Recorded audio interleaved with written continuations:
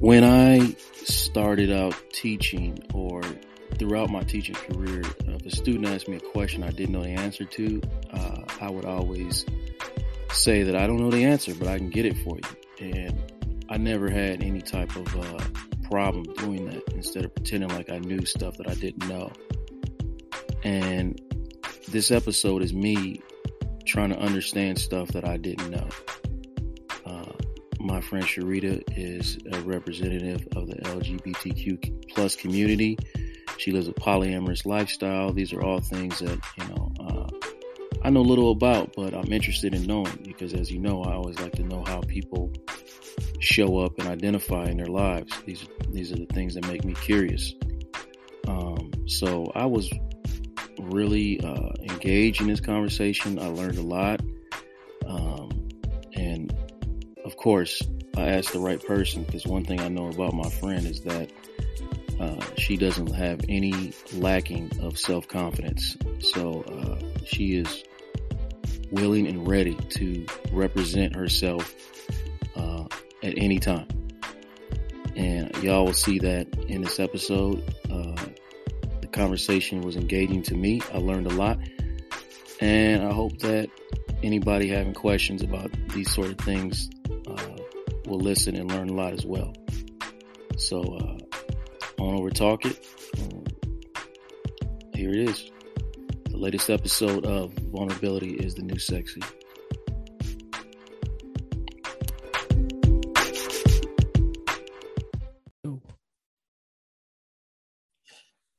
Okay, Charita, I'm gonna get right to it. I want to ask you a question before we get into anything. I guess I need to understand, how exactly do you identify?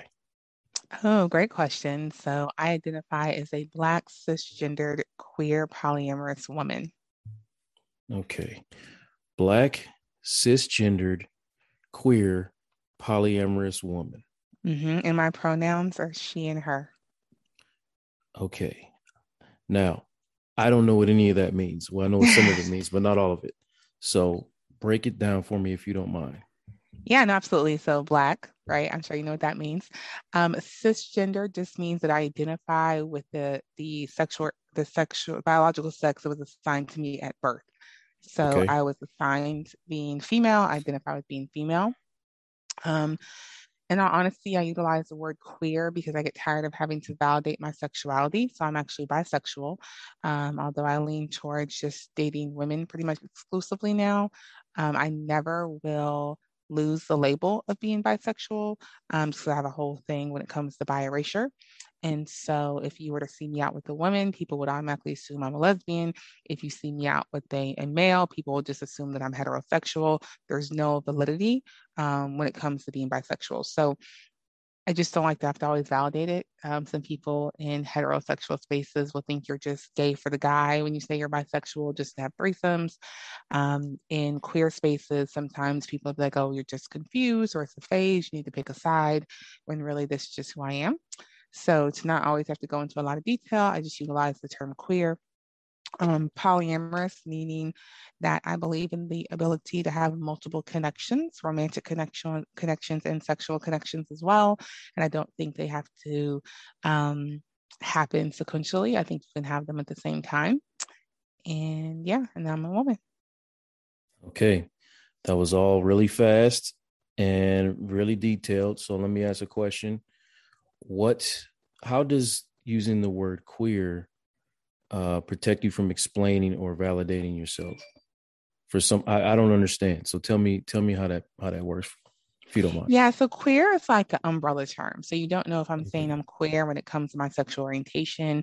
You don't know if I'm saying I'm queer when it comes to my gender identity. I can say I'm queer, and it could mean that I'm trans. I could say I'm queer, and it could just mean that I'm gender fluid or I'm non-binary. I could mean that I'm a lesbian, that I'm bisexual, that someone's gay. I may be pansexual. I may be asexual. There's all these different terminologies. So queer is like an umbrella term. And so just lets you know that I identify with what I like to call the alphabet mafia, but LGBTQ plus. And you don't have to, that doesn't cause for more questions when you just say I'm queer, like, oh, what does that mean? What part of queer are you hanging on So to? very seldom will someone ask. If they do ask, though, I think they're coming from a place of genuinely wanting to be educated and want to know what it means. And so if you are bold enough to ask me, normally people come in a very, respectful way, and then I'm good to have that conversation because I'm not ashamed of my identity at all.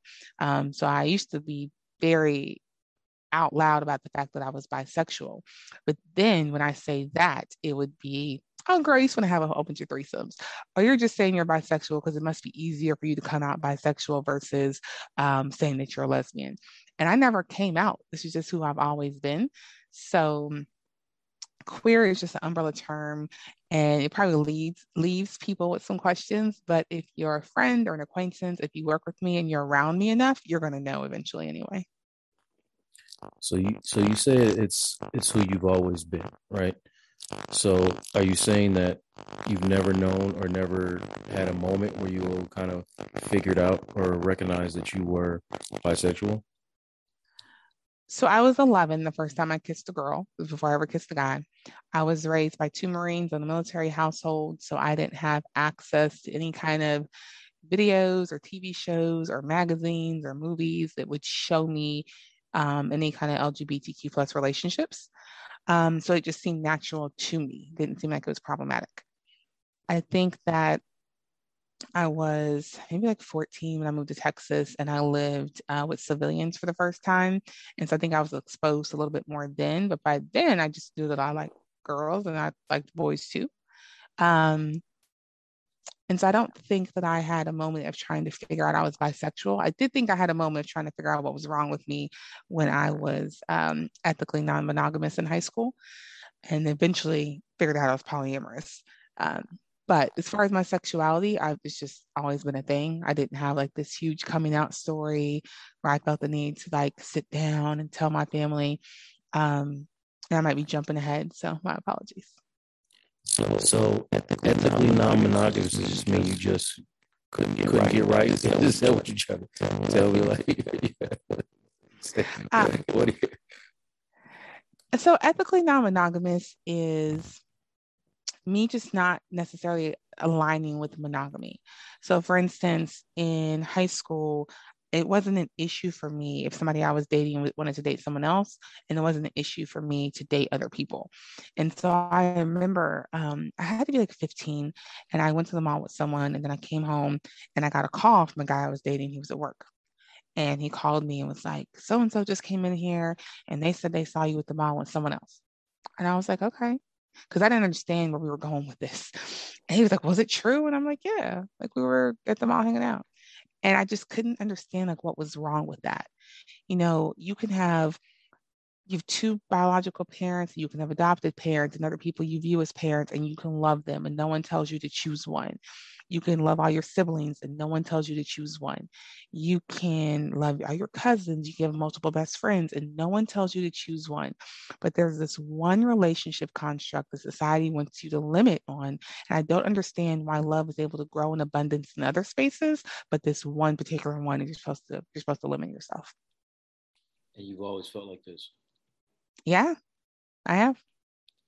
Okay, so you said you didn't recognize that it was problematic until you were in high school. There was no issue with your family when you were uh, when you were figuring out that you were bisexual, or that you were what you call it ethically non-monogamous. So what's interesting about my family is that they're super dope, right? They're real supportive. Um, I never like I just brought a girl home. I was in college and I was dating this girl and I just brought her home. And we were hanging down. I was like, oh, this is my girl Ebony. Introduced her to my parents, didn't think anything of it. So there was never like a sit down and let you know I may date women, I may date men, I may date, there was none of that. I just brought her home. And I think I was in college. I was probably like 19 at the time. Um, And then I will say that there's probably a shift in society now versus when, we were younger. I think when we were younger, parents were like, you're supposed to date, get to know people, you don't want to settle down too early. Now I think because of the increase in like STDs and pregnancy, there's a shift in people, parents don't want that happening so much.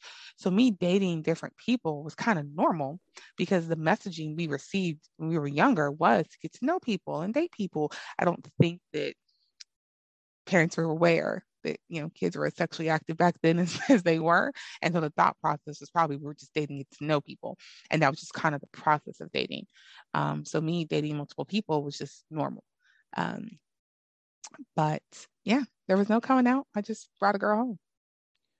So I've known you a while, and you are by far one of the most confident people I've ever met in my entire life. So I know how some of these questions are going to go. So what I want to ask you is, kids being who they are, kids being what they were, did you come across any problems when it came to your sexuality as far as being in school or dealing with friends or like, you know what I'm trying to say? I I personally did not. Do I think that some people had some things to say? Absolutely. I think there were a lot of things that were probably said that didn't make their way to me. I think a couple of the things that did make their way to me, I addressed it. I asked, and I think people normally would just lie and be like, "I didn't say that," or "That's not how I meant it." There'd be one or two people who'd be like, "Well, I said it," but it was more like I was trying to understand or had questions, and so I challenged that as why you need to understand what I'm doing. Like if we're not dating, if I'm not with you, how is that your concern? How is it your business? And so normally they would, just really back down. I never had anyone tell me they're not my friend anymore or try to challenge me on it or just call me out about it. But I am certain that people had some stuff to say. They just weren't bold enough to say it to my face. Hmm. Yeah, I kind of figured that's how the question was going to go. So what about I work with you, I worked with you for a while.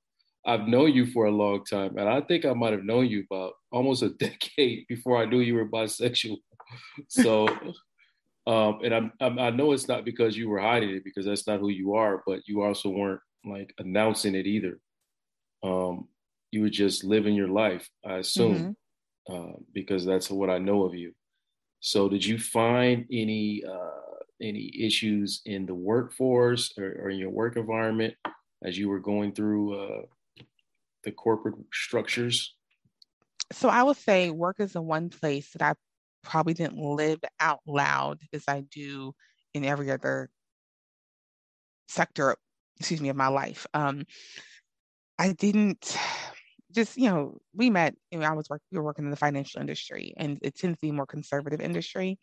And so I kind of was at a, separation of work and personal life. And so for the longest, I just was not out about anything about being polyamorous, about being my sexual orientation. That changed at my last employer. I was there for 10 years and I was real heads down, get my job done. And I remember my manager, she was in Maryland and I'm in Texas. And she said to me, you're really good at your job, but no one's ever gonna know who you are. I need you to start getting active, like, go be part of the employee resource groups, do something. And I was like, no, I'm good. I'm I'm just gonna work. I'm good at my job. That's what I'm paid for. That's it. People don't need to know my personal life. And she said to me, I know that that was probably something you were taught in school. Keep, personal separate. And I'm sure you've lived by that, but times are changing. People need to connect. They want to know who people are. And I still wasn't feeling it. But then I will say I started getting active in employee resource groups or started like with the Black professionals group because you can visibly tell I'm Black. So I'm going to get active in that. And then I really started fostering and adopting at that point. And so let me get active in the parent caregivers network because y'all know I'm a parent. So I was just kind of easing my way in. And then I had a friend join the company and they were like, how are you not part of the LGBTQ plus ERG? Like, we walk in the Pride Parade every year. Like, you need to come on. And so I started going to some of the meetings and I started, just being active in the group and then taking on some leadership roles. And I would tell you, I feel like there was a shift in my career at that point. Um, I started being asked to do podcasts. I was sent to conferences to teach different products on behalf of the organization. I did these courageous conversations that they had. I literally taught a bisexual one-on-one class at my organization because they had these different learnings that people could just, so you get knowledge and you wouldn't discriminate against people. And so I didn't run into any issues. What happened was work got better for me when people knew who I was. So the whole like showing up your full authentic self, it worked out a lot better for me. And so since then, I'm really, really loud about it. I start meetings with my pronouns. I tell you who I am because representation matters. And I will say when I left that organization and went to the new one, I was managing 63 people across the country. And there were people when I said I was leaving who said, I never felt comfortable coming out at work until I worked for you. And so I just came out, like I just told you, and now you're leaving. I don't know what to do. And I'm like, oh, no, you'll be fine. Like this organization's fine. The person who's taking over for me is going to be great. But that representation made them feel comfortable to show up them, as themselves. And so I didn't have any issues. Again, I don't know how many people are going to say things to me because you say something to me, I'm going to say something back. But it has definitely launched my career. I think just being who I am. So why, again, knowing who you are, why were you not comfortable coming out with it at first? I think so. I graduated undergrad in 2005, and I remember I had to take a professional development class, and it was just really drilled in us that, hey, separation of work from your personal life. You don't talk about religion at work. You don't talk about politics at work. You don't talk about sexual orientation at work. You just talk about work at work, right? And I think for the longest time, that's just how corporate America has been run. You just keep those private things to yourself because you don't want it to bleed over into work. And then you don't have a good working relationship with someone because you all don't see eye to eye on something. And I feel like there's just been a big shift. I will say in the last 2 years, right? There's been a big shift for organization, really, really focused on DE&I. But before that, the company I was at for 10 years was already there. They were already focused on it and they just would preach it. Bring your full authentic self to work. When you show up your full self, you'll be more comfortable, will be more productive. It's better for the organization. And at first, I just didn't believe it. I just did not believe it. And sexual orientation did not become a protected class where you couldn't be fired until a couple of years ago. It's 2022. I think it was after gay marriage was legalized. So it had to be within like the last 5 years. And it was when Trump was still in office. And so that's when the Supreme Court said you cannot fire someone for their sexual orientation. So being Black, I was protected. Being a woman, I was protected. Being a parent, I was protected. Being queer, I was not. And so and I live in Texas, which is pretty conservative. And so if they had a problem with that and they wanted to fire me, they could, and there was nothing I could do about it. But now that's not the case. So it's pretty much regular corporate politics that kept you from saying what you wanted to say. That and I have bills. You can't be like, firing me and stuff. I gotta pay these bills. This is a fact. Take me through the dynamics of your first committed relationship. Was that a guy? Was that a girl? What the relationship you consider to be a real one? So my first committed that I would consider a real one would probably be a male. And I had a lot of relationships with men. I'll be honest, because I'm pretty free, I'm pro-ho. I had a lot of sexual relationships with women. I think there were a lot of women who were scared to be themselves, scared to be with other women. And so be okay for us to have sexual relationships. It would be okay for us to do things behind closed doors and in secret, but full-fledged relationships, they just weren't ready yet. And so I think my first relationship was definitely a male. And probably several thereafter, I think, and I'm talking like through high school. And then in college, when I was dating this young lady named Ebony, she was really open, and that was totally fine. And so that felt good, not to have to hide anything. I don't do that with like secrecy. Okay. So up through college is okay. By college, you had experienced your first serious relationship with a man, first serious relationship with a woman. Okay. Mm-hmm. So when did you decide that, okay, I need to be free to date or be with or have an emotional connection with whoever I want to be connected with? Oh, I probably decided that when I was young, maybe like middle school, high school. Um, the issue I would say I ran into is so I was raised in the church, still identify as Christian. Um, the issue I had was okay, if I decide to be with a woman and let's say I have live my relationship and marry a woman, that's a sin that I will be, according to the Bible, that's a sin that I would just be, consistently doing. But I was like, if the Bible says that, all sins are created equal, then this is no different than anything else. But because it's a visible sin, people feel away about it. And so I was kind of like, trying to probably struggling a little bit there with the religious upbringing and also being who I was and who I am. On the flip side, I feel like I can show up my true authentic selves in relationships with women.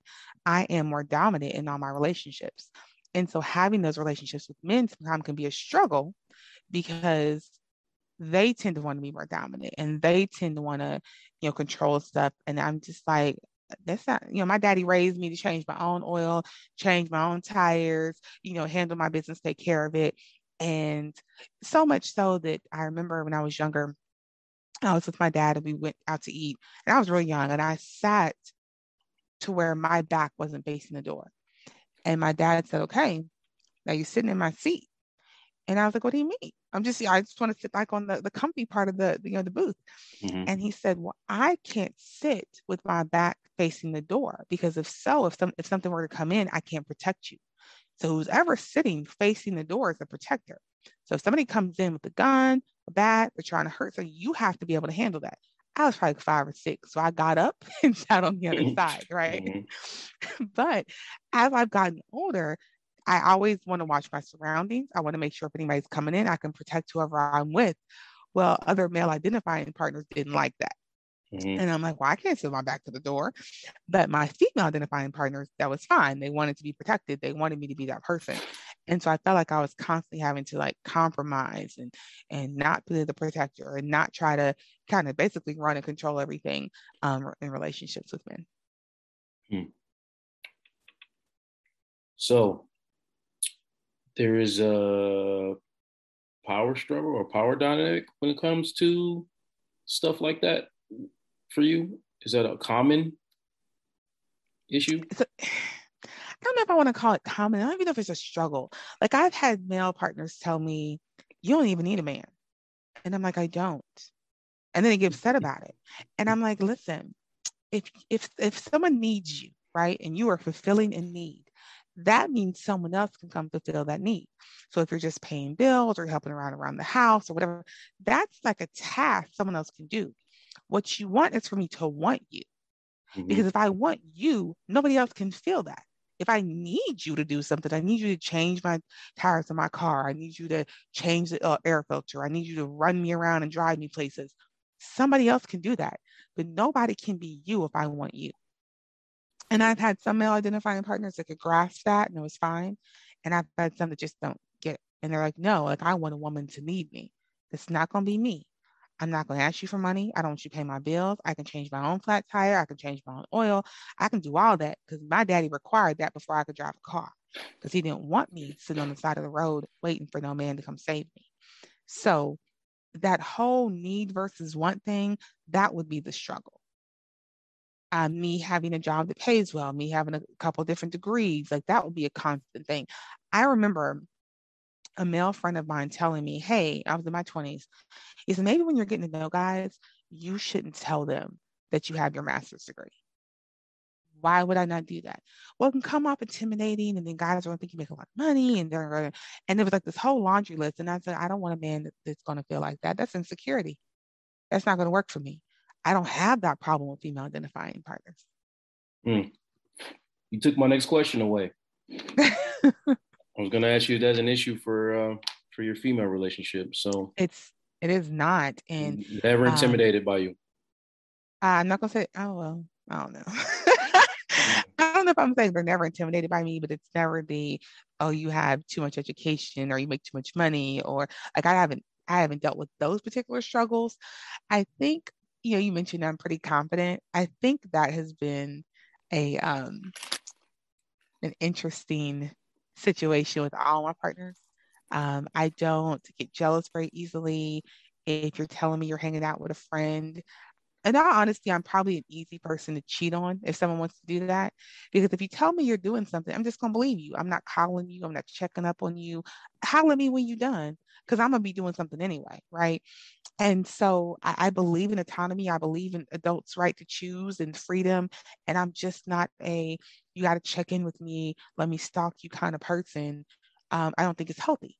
And I believe in a certain degree of separation. I know some couples get together and they're like joined at the hip. They're like they're one, they have to do everything together, they do all their friends events together. That is not me. I want to miss you. I want to have my separate life with my friends. I want you to have time, and then maybe not separate life, but I want you to have time with your friends. Then we can come back and we can talk about it. If we're together all the time, what are we talking about when it's just us? And then I Mm-hmm. want to do couple stuff too. And so I think that has been something that both female and male identifying partners struggle with. I'm pretty confident. I know I'm super dope. And so if you want to do something else, that's fine. It's not a reflection on me, it's a reflection on you. Listen, if you ever dated me and you lost me, that is your fault. I am so awesome. Ooh, you make it hard. You make it hard for me not to tell these jokes. You know how I get now. Come on now. Okay. So I'm not crazy. I know I sat at a whole ass wedding, Mm-hmm. and for you, I was there. And at the time, I didn't know any of this. Like I said, not that you were hiding it. I just didn't know. So I want to know, when you got married, how does that change the dynamics of the way you were choosing to live your life? So when I got married to a male identifying partner, he knew I was bisexual. He knew I was polyamorous. I will say that I actually never wanted to be married. He's fully aware of that. Um, but I will say that it felt like at the time I was marrying my best friend. I had met someone who completely accepted me for who I was. They weren't trying to sexualize my sexuality. And what I mean by that is what I have experienced as male identifying partners, knowing that I'm bisexual, they think, oh, I'm about to have all the threesomes in the world when this ain't got nothing to do with you. So back away. He wasn't doing any of that. And so when he asked me to marry him, um, it was a shock. We had never had like a discussion about marriage because he knew I didn't want to be married.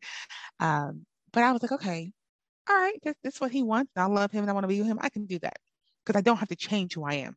Mm-hmm. So yeah, so you sat at the whole wedding. At the wedding, there probably was like one or two people there that I also was seeing that was at my wedding.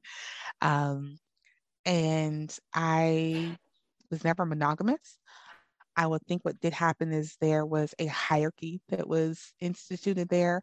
And I just think, hierarchies are kind of innate when you live with someone, when they're, a nesting partner of yours, when you share finances, when you share children, there's a certain hierarchy that is kind of put in place. And so that was different for me because I was kind of moving freely as I wanted to before. Um, but as far as my sexual orientation, as far as how I love, my love style, none of that changed. Mm. So a hierarchy Yeah. instituted immediately. Yeah. Yeah. So now we got to break down the polyamorous lifestyle just a little bit, Okay. because that's two different things, right? When you are single and polyamorous and married and polyamorous, correct? So I guess it depends, right? So polyamorous just means many loves. There are some people who, and I wouldn't say single because when they're polyamorous, they have relationships. They're not single, but they don't have maybe a nesting partner. Or they're not legally married. It doesn't invalidate their relationships or make them less than. You have some people who are solo poly, and what that means is they don't want any kind of escalated relationship. They're not looking to nest with people. They're not looking to get married. They're probably not looking to intermingle finances, that kind of thing. They're going to have just individual relationships. Um, and some people, not being married, they do still have primary partners, and so they still have hierarchies. So there's a lot when it comes to polyamory. Um, I just want to be clear. I'm not gonna say anti. I am not pro polygamy. I think polygamy is very one-sided, and so polygamy is going to be one individual with multiple spouses. Hmm. The most common form that people see is polygamy, which is one man and multiple wives. Those wives don't have other relationships. Polyandry is also very popular in certain parts of the world. And that's going to be one woman with multiple husbands, and those husbands don't have other Oh, relationships. And then polygamy is kind of that umbrella term because you can have one woman who has multiple spouses who are male and female, that kind of thing. I just think it's one-sided. I think if one person has the ability to love multiple people, then those people do too. So polyamory is how I love. Um, and that means that my partners can also have other partners as well. Um, and there may be, I've had situations where I didn't have a primary partner. When I got married, I did have a primary partner, and he was my nesting partner, and that's how the hierarchy came into place. And so the hierarchy, we didn't have veto power. And so what veto power means is that you can just basically veto somebody and say, no, you can't date that person. We don't do that because people are not disposable. Well, we're not together anymore, so we didn't do that. But people are not disposable. And so you're not just going to come in and say, oh, no, you can't date that person because I don't like them. No, we're not doing that. But if you have an issue, we can talk that through. Because a lot of it, if it's jealousy, might be your self work that you need to do. So when it came to our hierarchy, it was more about the fact that if there were going to be any trips that were going to occur, we had to, check our finances. We had to make sure if we're going on dates, we got to check with the other person to make sure that the household is covered with the children. Um, just that kind of things. My outside partners, I don't have to run finances by them. I don't have to run dates by them, because we don't live together. So we don't have the same, commingling of funds and family, that kind of thing. so when you got married specifically, was your husband at the time already polyamorous, or did he have to adapt that lifestyle messing around with you? I will say he was non-monogamous. I'm not going to say he was polyamorous. And I don't mean that shade at all. So, the term ethically non-monogamous covers a lot. It covers polyamory, it covers polygamy, it covers open relationships, it covers swinging, it covers a lot. And so I would just say that he was non-monogamous, in that he probably interacted with other people, but not having actual relationships. It probably was more casual. Mm, which is not what you do. So I've had different stages in my life. I think that so when I was in high school and early years of college, I didn't know what I didn't know what the term was for me. I will say that people thought I was kind of weird. And so I thought maybe something's wrong with me because everyone else just wants to find this one person to be with this one person forever. And they want this one person to be their everything. I'm my own primary partner. I want me to be everything for me because I love me and I'm totally fine to be by myself. If I'm always trying to find fulfillment in someone else, then I can't find fulfillment in myself. And so I didn't understand that. And then I was swinging for a while. So it was purely just, sexual interactions with people. And then I did like the casual dating thing. Um, I remember this show came out on Showtime called Polyamorous Married and Dating. Hmm. And so then I was like exposed to the word polyamory. I was like, oh, let me do some research on that. And I was like, oh, that's me. That's what, and so then I was able to really get my label of what I was. I know some people go through these phases or whatnot where they say, oh, labels aren't important, you know, um, they hate to be labeled, but I find labels very important. Your name is a label. It lets people know how you identify. And so I think that we do need labels in certain things. And so I need you to know that I'm polyamorous. I don't do open relationships. My life is not a free for all. I'm definitely not doing polygamy. And not really on the swinging side of things anymore, although I'm totally pro ho and fine with, casual encounters. Um, so I did the casual thing for a while, and then I felt like, especially when I was married doing the casual thing, I kind of felt like, it's just kind of a lot of in and out. And I'm doing better. I'm reformed, but I'm a bit of an NRE junkie, which stands for new relationship energy. So just that excitement when you're getting to know people. And when that was out, I would be out. And I hurt some people's feelings doing that, to be honest with you. You ever get to know each other, we're hanging out. It's great. You got the butterflies, you get to know people. And then once that high was gone for me, I was done. I would just let them go. And that wasn't nice. And I got Savage. called out for it. Yeah, You're I got called out for it. I you're hurt a couple people's you're, feelings. you're a savage. I mean, I just be doing my thing. I don't know what else to say. Mm-hmm. I'm better. I'm better. I'm not doing that anymore.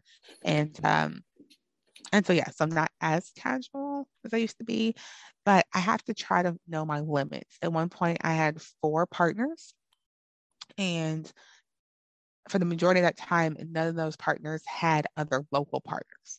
And so it was just me trying to tend to four people, and that was difficult. There's only 7 days in a week.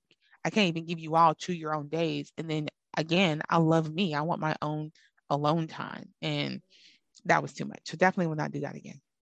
Mm. So, what's the solution? You start breaking up with people? I did, but for different reasons. It wasn't like I was, oh, just breaking up with everyone. Decided to end the marriage, and then like a little there now, decided to end the marriage, and a couple months later, I think I got mad at like everyone that week and just ended up breaking up with everyone, but then went back and repaired some of those relationships. So Did yeah. the marriage ending have anything to do with being polyamorous? Um, you know, from my perspective, the answer is no. From his perspective, I think the answer might be yes. Um, but I don't know. I think it's a lot to deal with if you are not naturally polyamorous. And I can say that there was a period where I could have done better, reassuring him and his place that he had in my life. But because of some of the things that were going on, I was like, nah, I'm not giving you that. So you do better in this other area. And so it was almost probably like a tit for tat battle occurring. Um, and I think in order for me to not be angry in the household all the time, I probably checked out and was using other spaces to find my peace, which I'm sure contributed to it. I will never say somebody else is 100% at fault, but it is what it is. And kind of knew who I was when you met me. So, Mm. So let me ask you this question: Meet me. I meet you on the street. We start having a casual relationship. Am I now polyamorous by association? you are not. I have actually dated people who are monogamous. So there are poly mono relationships. Um, where somebody I was seeing God, I've seen a couple of people who were monogamous to me. But that can be a lot if they don't have a lot going on in their own life. Like if they're not working a lot and maybe have like hobbies and a lot of friend events or whatever. Because what will happen is they're expecting me to show up 24/7 in their life, and I just can't having other relationships. And so for me, that's a bit much. But yeah, no, you're definitely not. In order for you to be polyamorous, you would have to be open to, and not necessarily having to practice, but open to believing and knowing that people can have multiple connections, whether it's sexual, whether it's romantic. Um, and sometimes people don't do that. They just want to focus solely on one relationship, which is totally fine. Everyone's not meant to be monogamous. Everyone's not meant to be polyamorous. Oh, okay. So, um, when have you ever actually been in a situation where it was kind of considered that you actually cheated on somebody? I'm sure people have considered that. I am sure Oh, here we people have go. thought that. Because here's the thing, if I tell you up front who I am, I tell you I'm polyamorous, I believe in open relating, all the things, and then I happen to meet someone and you get upset about it and you feel like I cheated, that's kind of like your thing. You got to work that out because you know who I was. I'm very open, and you're finding these things out not because you're going through my stuff or you're snooping. It's because I'm telling you. And so, so if I'm in a monogamous situation, let's say me and you are at like a professional function or a bar or something, and I meet you and we start talking and we have a connection, right? Hmm. And we exchange information and we start talking in a monogamous setting that's likely to be viewed as cheating. Why are you getting somebody else's number? Why are you talking to them? You got a partner, blah, blah, blah. But it really could be us exploring what that connection could be. Our connection could be purely platonic. It could be a business connection. It could be purely sexual. It could be romantic. It could be you connect me with someone else for like work or business. But because monogamy puts so many constraints on what you're allowed to do, you don't have the ability to let that new connection form organically in what it could be.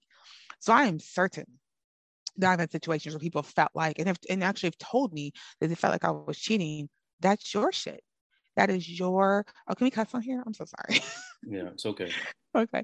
That is um and I don't want to say brainwashing, but what you have in your idea of what a relationship should be, and it's rooted in monogamy. And so you don't feel like, and what's even more interesting with me, because normally it's a whole opposite sex thing, right? You have people who are like, oh, my man can't have female friends, and no, my girl can't have male friends. Well, I'm bisexual, so what we doing here? Because I can have all the friends and I could be sleeping with all of them, or I couldn't be. Like, you don't know. And so I think that as long as I'm communicating and I'm clear about it and I set the expectations, if you feel like I cheated, then you need to do the work and figure that out. So you're saying polyamory gives people an opportunity to maybe not miss out on friendships that they Mhm. could have, because you never know what that connection is. It could just be a friendship, Absolutely. and you're not allowed to build those in monogamous relationships because just the pure start of having conversations with somebody else is considered cheating. Yeah, like I am in all these different like Facebook groups, Uh-huh. and these I love women. These women be killing me. Like it's just like, oh, my man can't do this, and he's got an ex, and he shouldn't be talking to that ex. Why not? Some people get in relationships and figure out, you know what, we would be better as friends, and so they transition. Right, It's what happens. You get to know people, and so just the restrictions that are put on, I can't deal with that. right. So tell me where the intersection of Black and polyamory meet. Like, is there a culture, an entire culture or subculture right there? Yes. There is. So for years, there's a nonprofit called Black and Poly. And so for about 4 years, I hosted the meetups here in Dallas. I just stopped when the whole pandemic thing happened because we weren't allowed to do anything in person. But I am in a lot of groups that are specific to the Black polyamorous community for a couple reasons. One, sometimes Black people just like to be around other Black people. Mhm. Also, a lot of times there are other discussions we want to have without being fetishized. Fetishized, however you say it. And so that happens a lot where I will have people who are not Black will approach me and say, oh, just your skin is beautiful and I love your hair. And I've just never been with a Black person. Okay. Like, Mhm. why are you approaching me like that? Mhm. I will say something that's very interesting is when it comes to the LGBTQ plus community, I find more acceptance in white spaces than we do in Black spaces. Mhm. Now, I find more acceptance in Black polyamorous spaces because they tend to be more liberal thinking. Um, and so it's always interesting to see what happens in different spaces that you're in. But yes, there is definitely communities catering specific to the Black and polyamorous, from conferences to newsletters and podcasts and Facebook groups or Instagram and Twitter pages and all the things. Do you find it easier to just kind of date in those circles, or do you just do whatever? I find it easier. So I find it easier. So generally speaking, I just date Black people. And it's not that I'm not open to anyone else. I just prefer Black people. Um, I will say I had a period where I was not dating in those spaces at all, especially when I was leading the Black and Poly meetups, for a couple reasons. One, newbies are going to come to me with a lot of questions and then immediately feel like they want to date me. And no, I'm good. I don't, especially if it's a new couple coming in, I don't like to date in those spaces because y'all are still trying to figure out stuff and I don't want the drama and I'm not disposable. And so I don't want my feelings to get hurt in the midst of that. So I don't do that. But then you have people who feel like I'm like the poly expert because I'm leading these. And so they're like intimidated by me.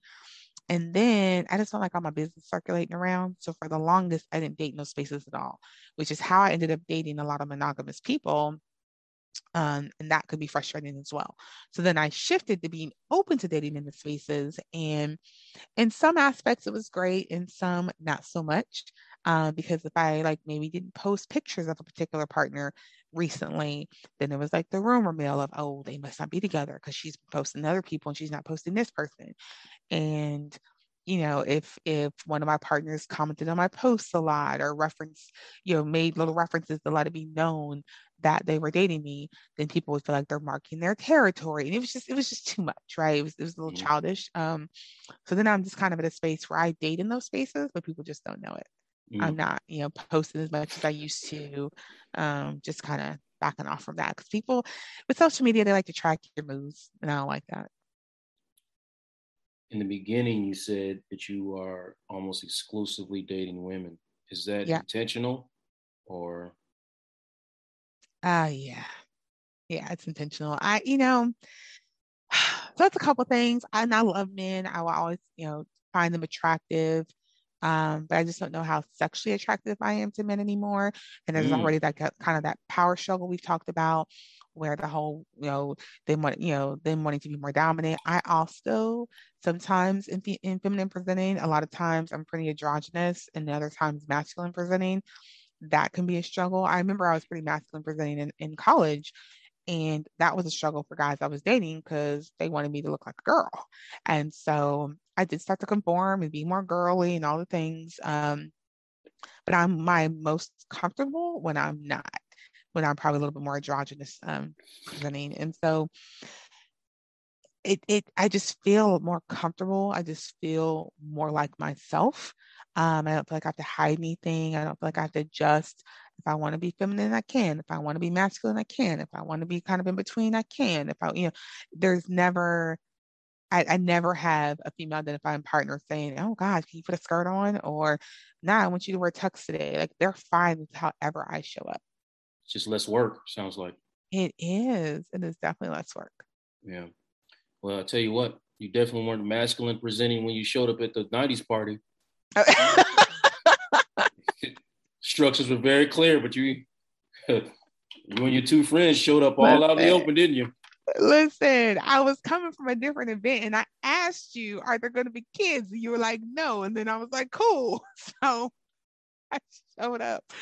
I showed up. But I was cute though. No masculine presenting at that night. So you were also somebody's whole mom out here in these streets. I am. A couple people's whole mom out in these streets.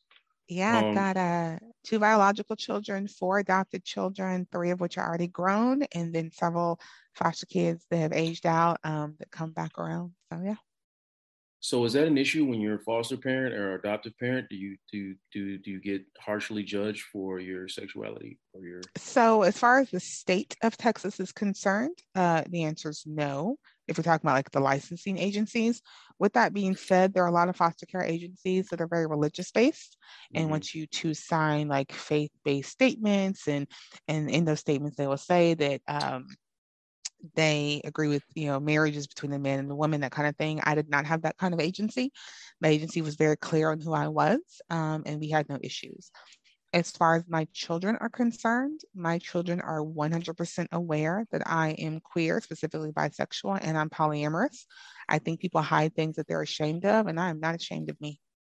And I want my children to be exposed to a plethora of things so they can make their own decisions about what works best for them. Do I want my children to be polyamorous? No. Do I want my children to be monogamous? No. Do I want them to be queer? No. I want them to be whoever they are going to be. And I just want them to know that I'm going to support them. And so I have had children in my home that identify with being LGBTQ plus.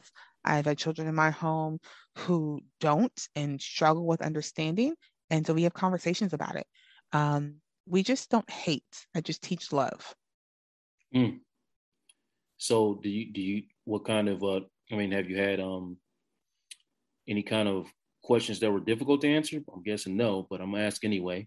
Go ahead.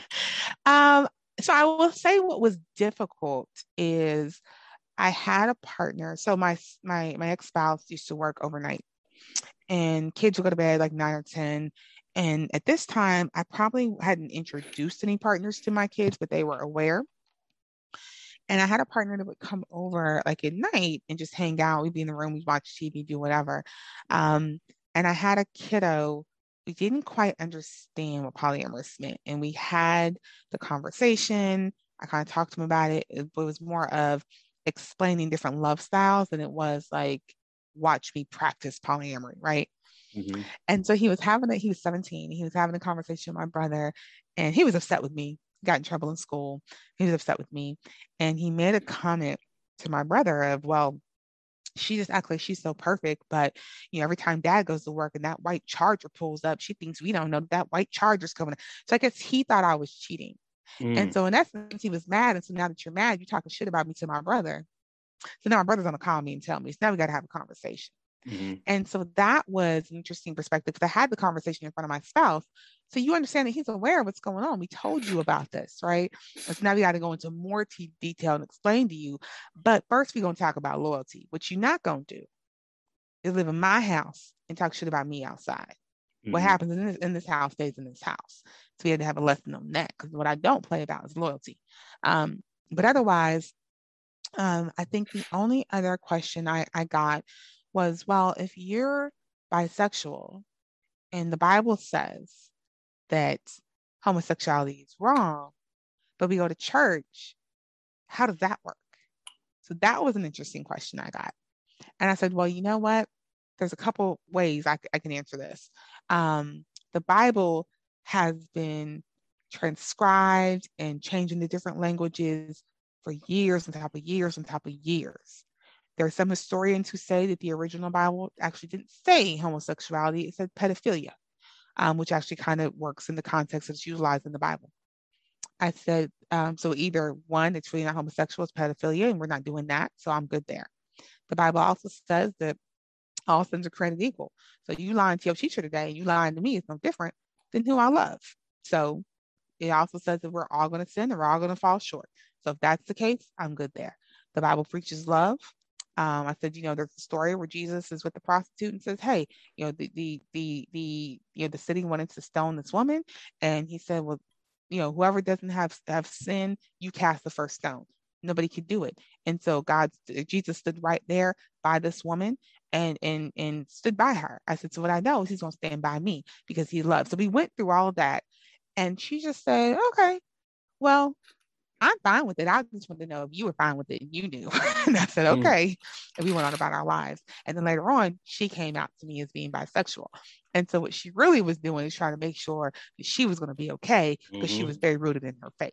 Mm-hmm. Um, so I think that's probably the only really like kind of, I don't know if I would say hard or tough, but the only like conversations I really had to sit down and level set about.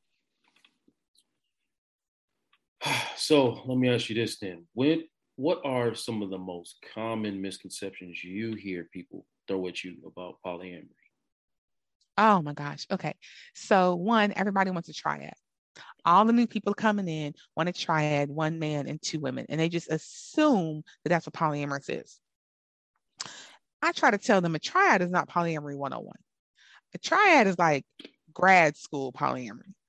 And the reason being is a triad is four relationships, right? So let's say you and I were already an established couple, Mm-hmm. and then we bring someone else in. So the Mm-hmm. relationship between you and I is one. The relationship between me and the new person is one. The relationship between you and the new person is one. And then the relationship between all of us is one. So you're talking about four relationships. Mm-hmm. Then the difficulty there is a lot of times the already established couple always references the other person as a third. Oh, we're looking for a third. We're looking to add to our relationship.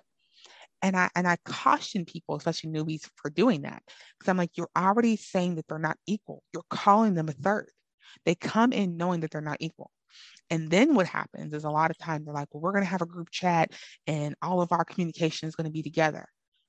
Why is it that that person only can communicate with all of you all, but you all have individual conversations on your own? Why are we treating them differently? Then it's like, we're only going to have group dates together. We're only going to all have sex together. Why? You all have dates on your own. You all have sex on your own. So you're treating this person like they're less than, they're not as valuable. And then the other issue with that is a lot of times the relationship doesn't grow equally. Like you may like one person have a better connection with another person, and this other connection may be moving slower. And then it may happen vice versa. And then maybe you're angry with this person, but you're good with this person. When you're in a triad, you have a front row seat to that. So you're watching your other partner fall in love with someone else, and someone else that you like fall in love with them, and maybe you're feeling left out. It's a lot of emotions to process. And so the misconception is that triads are easy and that everyone should do a triad. Absolutely not. I prefer all my relationships to be separate, especially because I don't like for my relationship to be dependent on someone else. So I was in a triad before, and then I decided I don't want to do that. That's not working for me. So I'm going to back out. I was totally fine with the other two of them staying together. I wanted them to. I knew they cared about each other. That's great. I just don't want to do that anymore. So when I left, the whole thing fell apart because it was just based on the triad. And I was like, God, I hate that because I feel bad for them and their feelings, but I'm not going to jump back in it because I'm good. But I was like, yeah, I don't want that. I don't want to be building a relationship with someone and then because their relationship with someone else doesn't work out, then it hinders my situation. I don't like that. Um, I'm not a fan of OPP, which is normally the one penis policy, which is when men come in and they only want their female or only allow their female identifying partners to interact with other female identifying partners. It's control to me, it's a bunch of insecurity. Um, I think a lot of times people hear poly and they just assume we're talking about polygamy, and that's not the case. And I think people also get confused that polyamory is not based or rooted in marriage. It's actually rooted in feminism. And you don't have to be married. And so I think there's a misconception with that.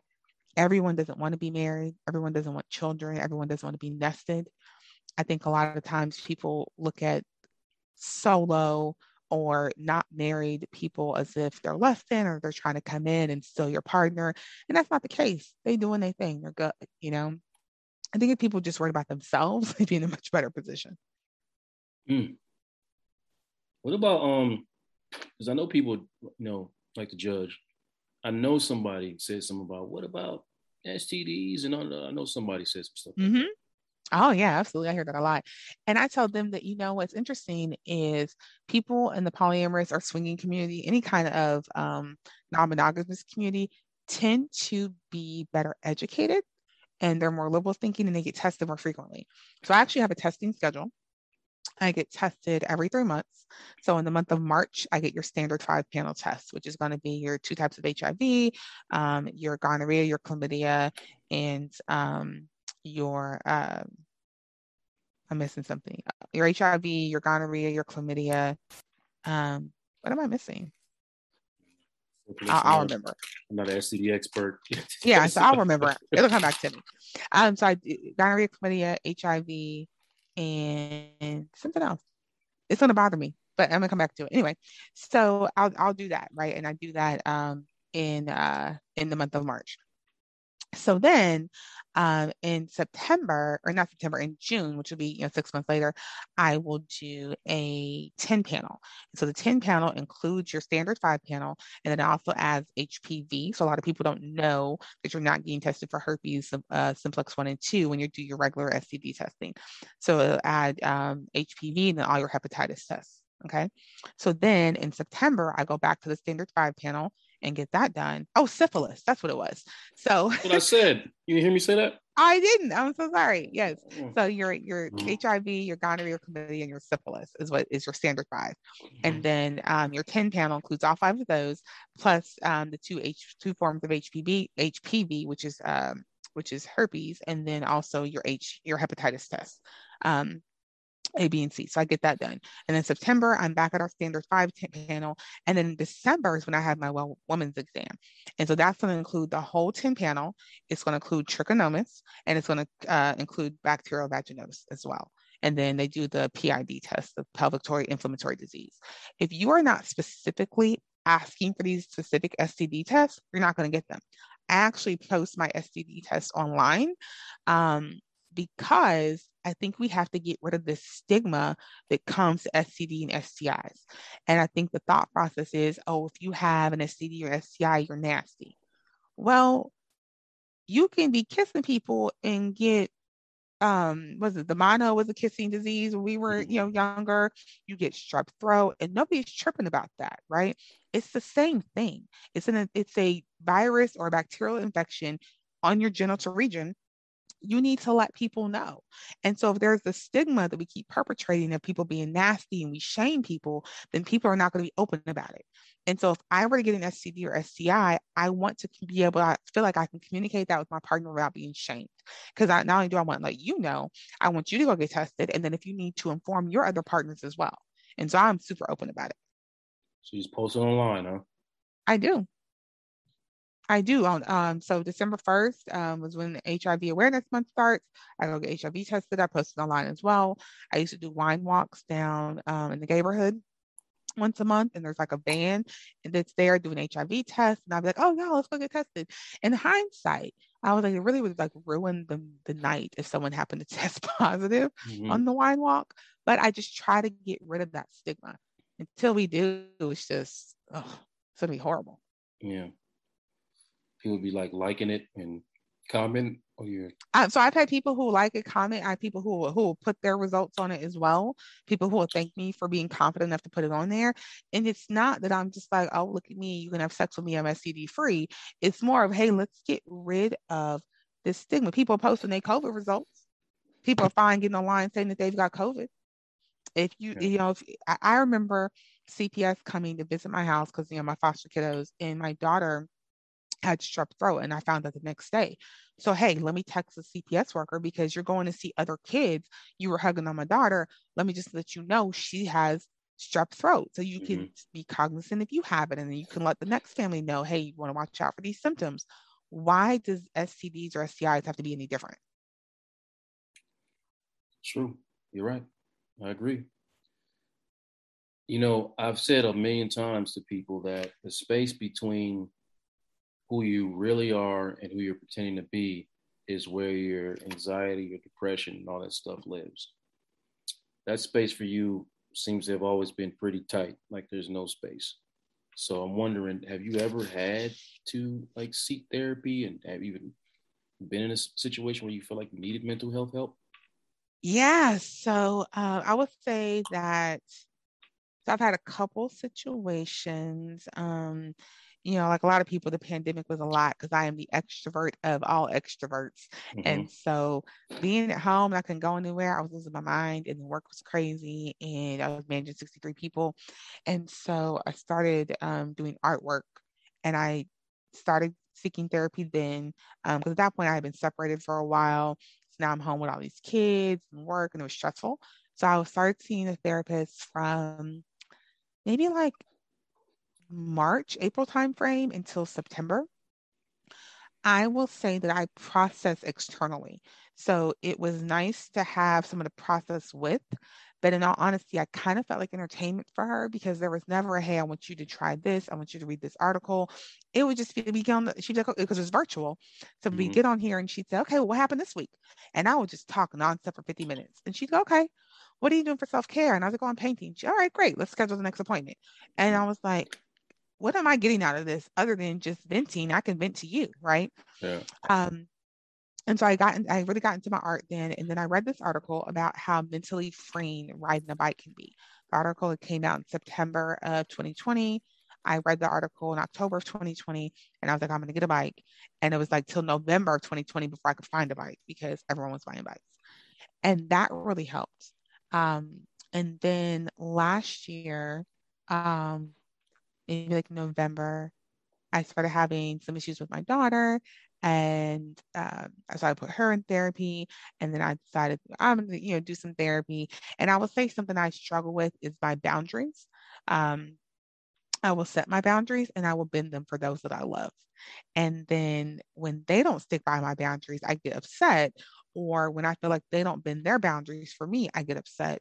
And I had to, take a step back and say, that's a me thing. I can't expect people to show up like I do.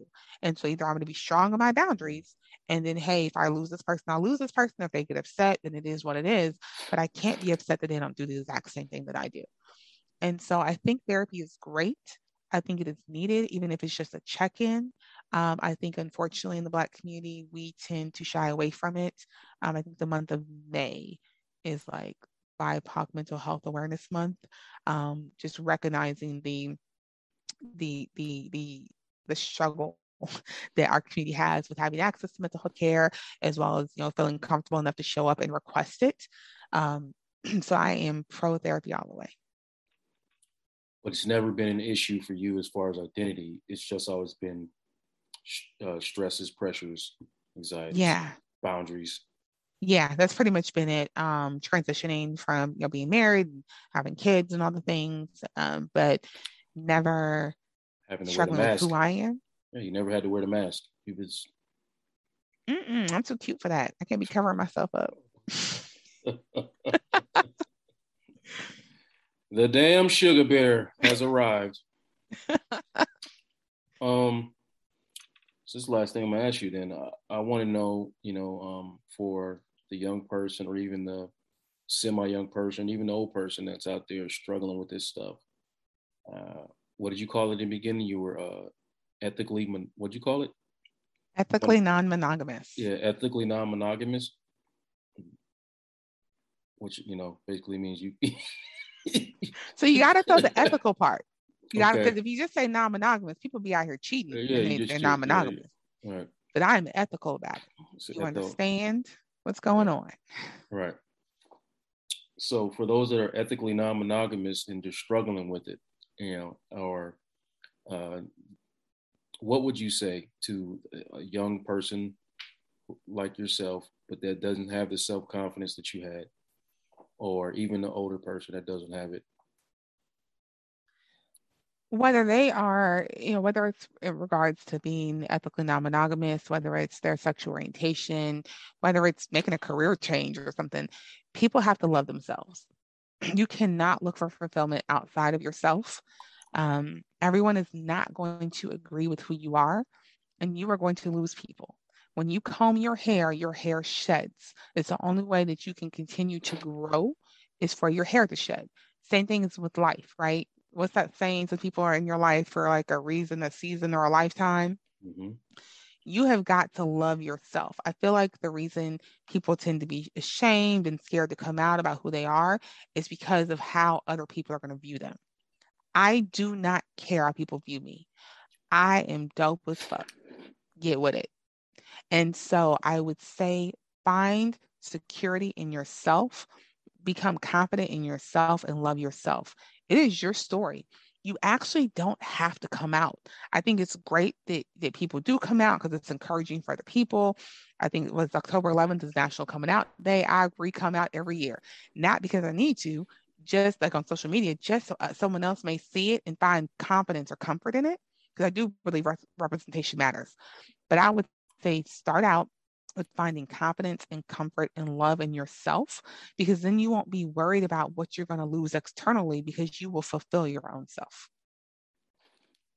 Period.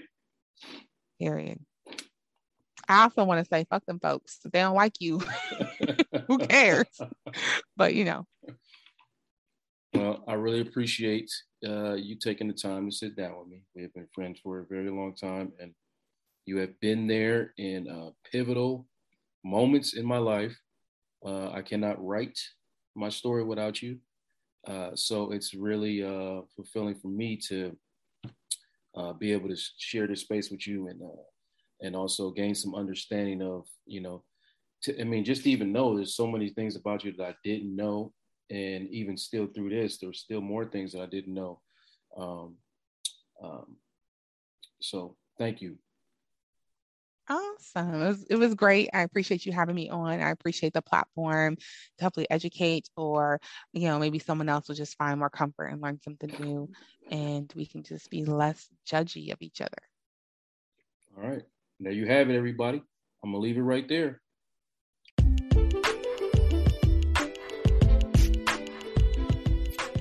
There it is.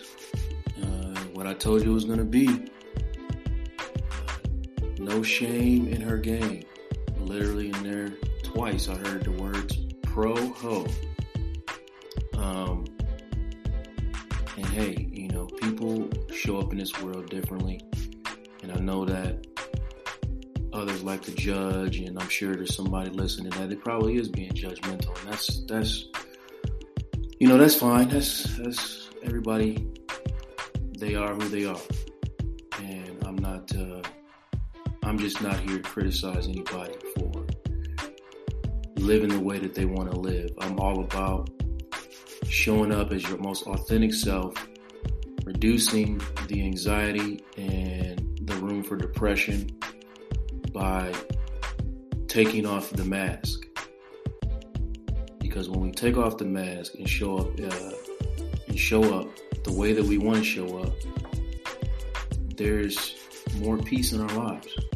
So I'm very proud of my friend for being who she is and showing up the way that she wants to show up. Because, and I can say through observation, she seems to be one of the most at peace people that I've known in my lifetime, and definitely one of the most confident. So, and I don't see a problem with that. So I hope that you all learned or inspired to be who you truly are, and also inspired to be less judgmental of others and get perspective on things that you don't understand before you pass judgment. Yeah, I think I'm going to leave it at that. Thank you all for listening. I appreciate it, truly.